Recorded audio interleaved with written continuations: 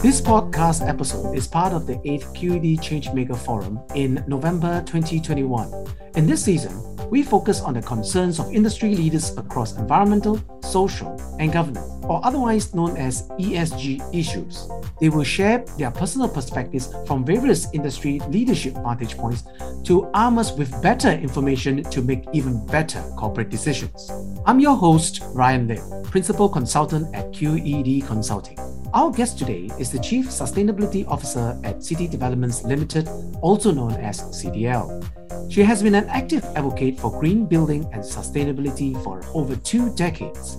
Apart from spearheading ESG initiatives with CDL, Esther also serves on various boards, such as being Vice Chair of the World Green Building Council Corporate Advisory Board, Asia Pacific Real Estate Association, Singapore Institute of Directors, and Global Compact Network Singapore. She also chairs the ULI Singapore Sustainability Product Council and APREA Sustainability Committee with a view to accelerate sustainability practices in the regional real estate sector. Let's welcome Esther Ann to the QED Changemakers podcast. Hi Esther, thank you for taking our invitation to come and speak to us, and welcome back from Glasgow. Hello, Ryan. I want to ask you, how was COP26?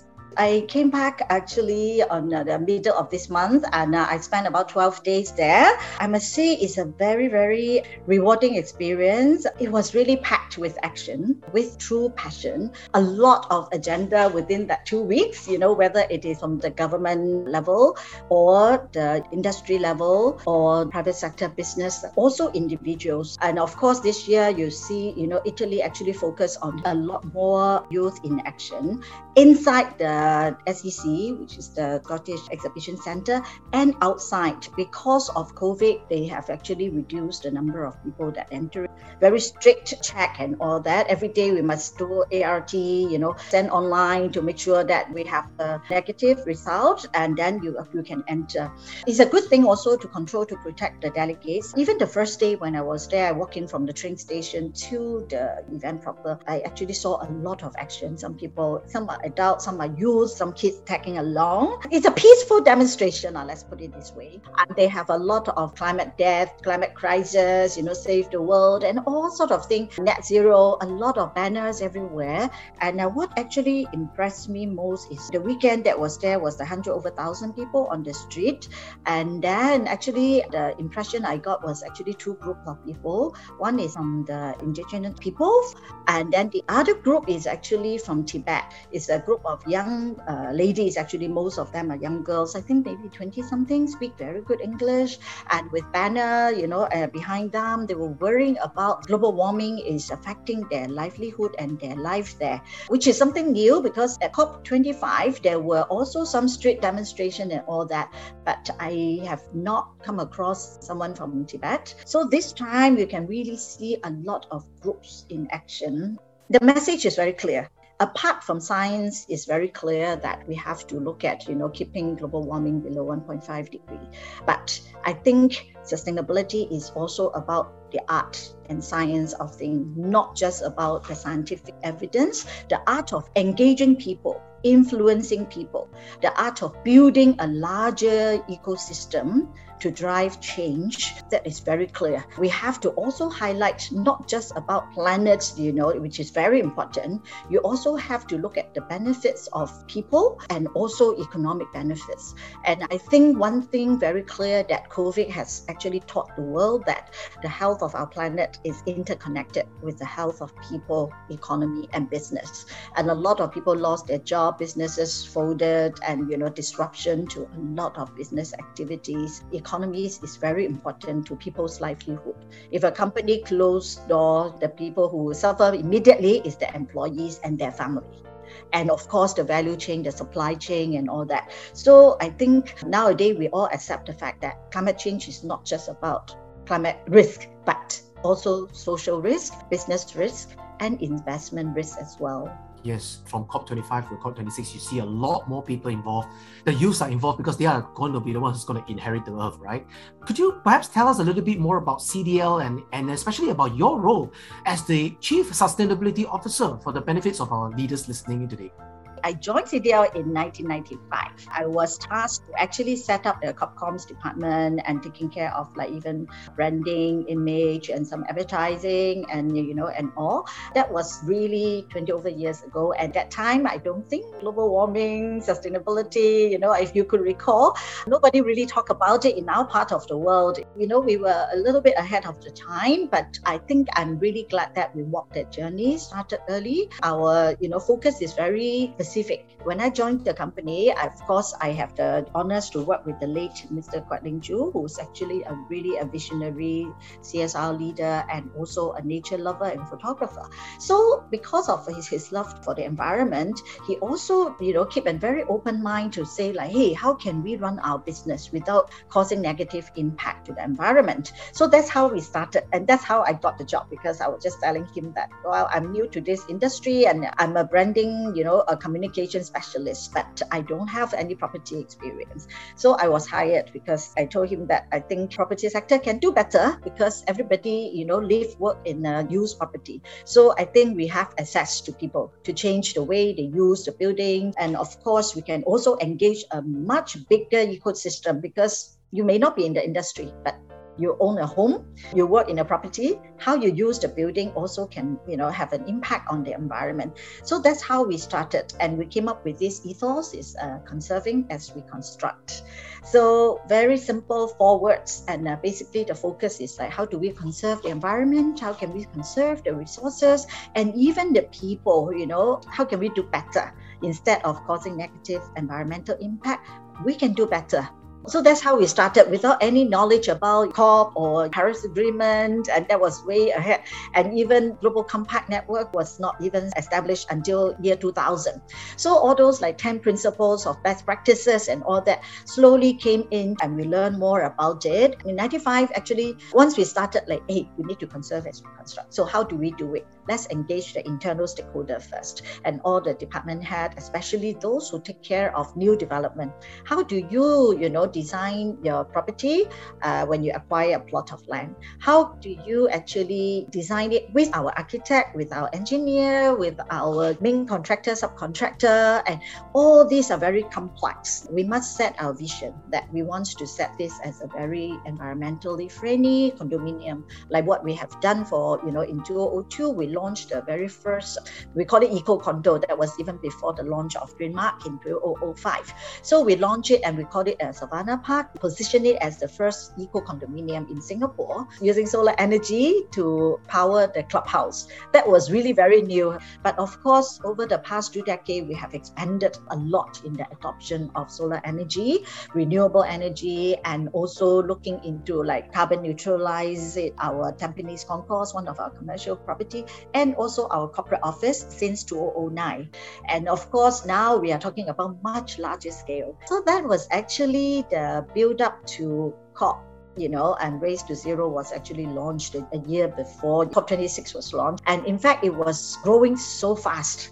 Every month we are tracking it actually. The last 2 months before November, before COP26, it was really like almost double the number of countries, thousands over cities, and 6,000 over businesses. The largest investors are all on board this so-called Race to Zero. And it is now accounting for all the participants add up to more than 90% of the whole world's GDP. So then you see the power behind it. I am personally very hopeful in a way that we are not just relying on government, commitment, but when there's a business case, investor will come in, bankers will come in, businesses will come in. So I think that will become a bigger driving force than just regulation alone. But of course, you need all parties to integrate and set your goal together that, hey, this is the North Star goal that we must go to net zero. You make it mandatory, everything will change overnight because that is your license to operate. And I think one thing over the years I can see a great change is the media. This year, we have seen a much stronger media coverage and interest. You don't need to be there. You are so well informed. Almost every hour, you almost have real time. You have like tweeting it from the negotiation room, So in a way, I was like, wow, because the last day, actually they extended to the 12th, which is actually a Saturday. So I was actually already, need to catch a flight. And in fact, I was, reading the Twitter that every hours is like, hey, what's up now? Oh, now changing the, face out. Instead of face out, it's now face down, or, cold and all that. So with that, like you said, right, there's so many announcements coming on. Maybe if I can ask you, which are the ones which are the key takeaways for you? Of course, Race to Zero, as we have heard so much about it, right? And of course, our largest Asian economies have already pledged for it, whether China, Japan, South Korea, and even India, 2017, Indonesia 2060, and even our neighbors, and Malaysia, Thailand, and all that. But now, of course, the challenge is the scientists say that, yes, you can pledge, but you must have a pathway and action plan to ensure that you can turn ambition into result and impact. For Singapore, we are always cautiously ambitious, very prudent in a way that we don't want to just pledge something that I would rather over-deliver than over-promise. This is something that I feel that we call it a necessary ambition, but you also have to be prudent. And I cannot tell people that, I just pledge first 2030, I may have retired already, never mind, No, I think we have to be responsible. That's something that is as a listed company's obligation. So, but whatever it is, I don't want to, I'm not in a position to judge whether COP is an overwhelming success or the other way around. But I think one thing is undeniable is it has actually helped to raise the level of awareness and concern, and also commitment in a way that bring the world leaders together, that, hey, we really need to set our sight on, net zero. How do we do it? But if you don't set an ambitious target, nothing will whip you from behind. Then the second thing, I think I'm really happy to see the leaders, declaration on forests and land use, and which also have very direct impact.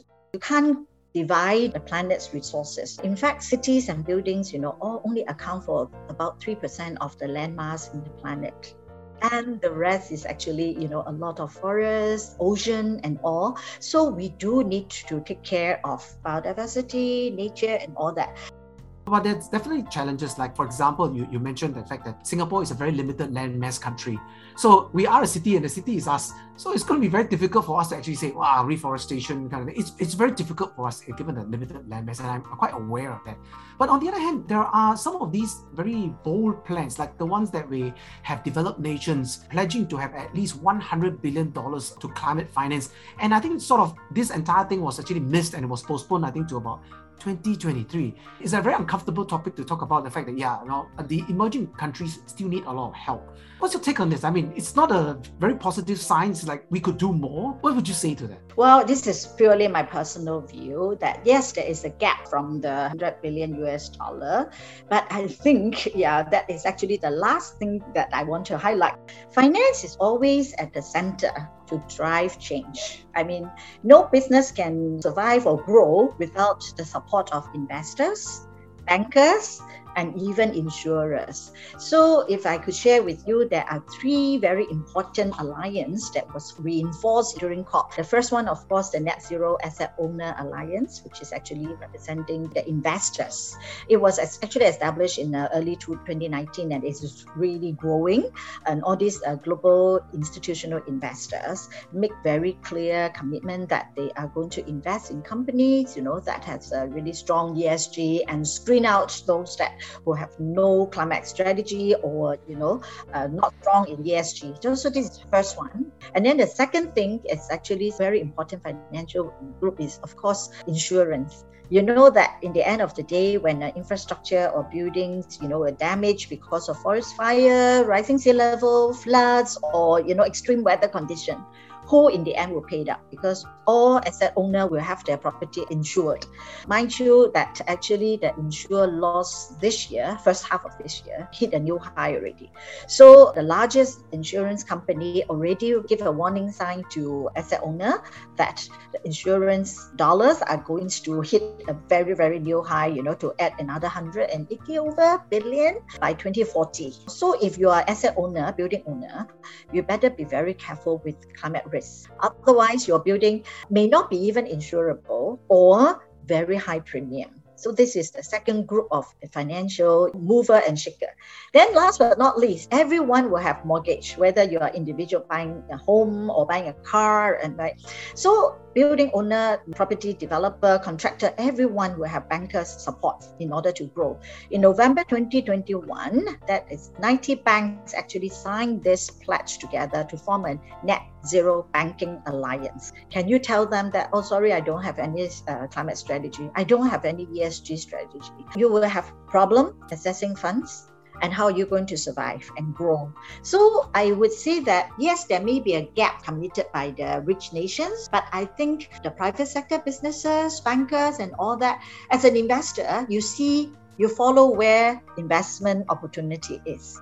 So I always fly the so-called ASEAN flag. You see, I'm a fan of Sustainable Development Goals, SDGs. So SDG has the fastest growth potential in countries that have poor access to water, resources, energy, renewable energy. And mind you, ASEAN is the third largest population. It has been undergoing very fast urbanization. And there will be a lot of buildings coming up and, infrastructure, roads, network, and, resources and, energies and waters and all that. So if I can just change the lens a little bit and focus on Singapore, I mean, what can we do more of, or what are we not doing enough? You've given very good examples of corporations, like listed companies are also doing their part. The money is coming in, so you don't always have to depend on governments alone. What about Singapore? Are there areas that we can do more of that you may want to put out as a wish list for the leaders listening in? Well, I think Singapore government has been working really, really hard, and I'm sure you are familiar with the Green Plan. The Singapore Green Plan is actually really all-encompassing, the 5 pillars and also engaging 5 ministries. The key ministries are all there. National development is like almost everything, whether it is the biodiversity, the NPARK, or whether it is building, sector, which is also under M&D. Then you have the Ministry of Sustainability and the Environment, everything about pollution, environment, health and safety. And then you have the Ministry for Transport, mobility is very important. Also a high carbon emitter. And trade and industry is about bringing in, sustainable building materials and also producing, manufacturing in a very responsible and sustainable manner. And last but not least is education. It's very important because you can't just look at the industry, the current producers and market. You have to look at the next generation that's coming up. So the education, I have always been very strong advocate. You need to shape their mind when they are young. That was also why in 2013, we actually partnered with NLB. We opened My Tree House, which is actually the world's first green library for children from 3 to 12 years old. It's been around for 7-8 years now, doing very well, and it is at the basement of Bras Basah, our central library, and it actually become like almost like the most popular destination for preschoolers and primary school kids. Of course, apart from fitting it out for NLB, every year we support their programs. So you need the hardware and the software to shape mindset. Then, of course, that is the younger mind that we actually target at. The other 2 national platforms that we have built in partnership with, like called it CDL Green Gallery, is also a net zero building that we built and gave it to National Park Board at the Singapore Botanic Garden. It's a net zero building. It's a gift to the nations, to actually free for exhibitions, entries for people to learn more about biodiversity, greening Singapore, even Malay herb. And last but not least is the industry. We have actually set up a sustainability academy at our City Square Mall, the Sky Park. We design and build and in partnership with 6 government agencies supporting it, including URA, MSG, and NPark, and NEA and all, and NCCS as well. So they support us to actually convert this Sky Park into a community and education networking platform. We call it the Sustainability Academy. Again, it is a green building platinum level, net zero, because it is only powered by solar energy that we generated from the rooftop, the solar panels. We gave half of the space to Sustainable Energy Association, SEAS, for their office operation, and also classes. So they have been actually providing capacity building, bringing in technologies and sharing idea, knowledge and all that with RE renewable energy professional in the region, ASEAN region, not just Singapore. So energy and building goes hand in hand. So that is why Energy Reset under Green Plan, apart from the 5 pillars, is the city in nature, sustainable living, energy reset, green economy, and resilient future. Almost everything has to do with the way we design, build, and manage our property and engage our building users. So Energy Resets to 80% of all buildings in Singapore by 2030 is a really tall order. We are now at about 40% only. So the next 9 years, you are going to have to green the other 35% or more. If you don't have technology innovation solutions, you won't be able to achieve it. And the other 80% is like 80% of all new building by GFA has to be super low energy, not just green. Super low energy is actually 60% more energy efficient than the current building code. And the other 80 is even more difficult. 80% improvement in energy efficiency. That is like really like, wow, okay. The so-called best-in-class green buildings by 2030. So 2030 is very near. And every time it's like, before you know it, it's like, oh my God, the December, Christmas coming, you know. All the green plan is so encompassing. And of course, you also read news about, Minister already said that, oh, our carbon tax is very low, although we are one of the first countries to push it out, but it is very low. They always have a but there. So I think it is also, again, the signs are writing out on the wall already, that it is just a matter of like, what is the number? Now $5. So the cost of inaction in a way is very, very high, Ryan. And I was saying that I would use the investment, the fundings to invest in proactive action, to invest in technology, innovation. That was also why last year, 2020, during Lao period, right, a lot of disruption to the business, we actually almost doubled my team under sustainability, because we need a team of engineers to come in to manage carbon, manage energy efficiency, analyze data. So that is how we plan for the future. When the economy, recover, we are all set. We have technology, we have solution, we have innovation, we have the know-how to really improve the performance of our building. That was also why we dare to make that pledge. If we are not careful, and we are always, again, cautiously ambitious. Before we wrap up for today, I just got this very burning question. We've talked about governments, we've talked about corporations, but what about the individual? What can we do? What should we be doing? Maybe I can ask you for your wish list. How can an individual be a part of this so that we are also contributing to the positive change that is truly lacking and truly needed? I always have soft spot for young people. And in recent years, we have actually supported quite a lot of individual, so-called social entrepreneur. And a lot of graduate nowadays, before they graduate, they already invest in hey, I want to be a social entrepreneur. I don't want to work for people. So we actually met quite a lot. Of course, some successful, some not. So that is something that I think young people have the enthusiasm, have the creativity, innovation, and the spirit to drive change. You don't need to be a business leader, innovator to drive change. And look at how you reset the way you live, work, and play. Even 2 weeks ago, we have a sustainable fashion show, just to encourage people to take stock of your wardrobe. And we also launched a nationwide survey and to take stock of your wardrobe. because, during COVID, a lot of shops are closed and you're already online and all that, right? So online business is really too convenient. Sometimes, you don't really need another pair of white shoes, another black dress, but you just say, oh, yeah, so cheap, $30, okay, let's take and buy. Not sustainable, not green. Yeah. And then the packaging is overdoing it, and everyone wear clothes, right? So everyone has a wardrobe. So just take stock. We just want people to be more conscious. We do need to support the economy. We do need to consume, but we also need to be responsible in our consumption. And at the end of the day, I think I take pride of never throw away my clothes or handbag or whatever. I always give it away, to either secondhand, recyclable, or Salvation Army to, ship it out to the developing nations and all that. So the recycling concept must be there. So I think these are the things that every individual can do something. Actually, before the lockdown, every year we have an eco bank. We collect used items. Quite a lot of items actually still have the label there. And we sell it at a flea market, like a flea market at our City Square Mall. And we raise the money for selected charity. It also benefits a lot of foreign workers as well. So we bring in we ask our contractor to inform all our foreign workers to come to shop on a Sunday. So almost everything is like $1 t-shirt, book, and all. So it's a very, very good event. First, you can take all the so-called waste from the landfill, and you can use this to benefit people who need it. Also make sure that we reduce the carbon footprint. And the bonus is you raise fund for charity.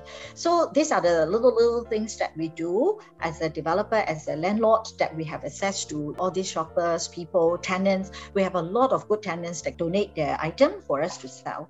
You need a village to raise the kids, but you also really need a whole cities to really change the individual's behavior and also impact. Everyone is involved. Thank you so much, Esther, for spending time with us on this podcast and for the 8th QED Changemaker Forum. Thank you so much again, Esther. Most of all, thank you listeners for tuning in to our QED Changemaker series podcast. For more information on QED's leadership development solutions, email us at info@qed.sg. That's info@qed.sg. Do remember to subscribe to our channel and be updated on our latest episodes. I'm your host, Ryan Lim, and I look forward to having you in our next episode.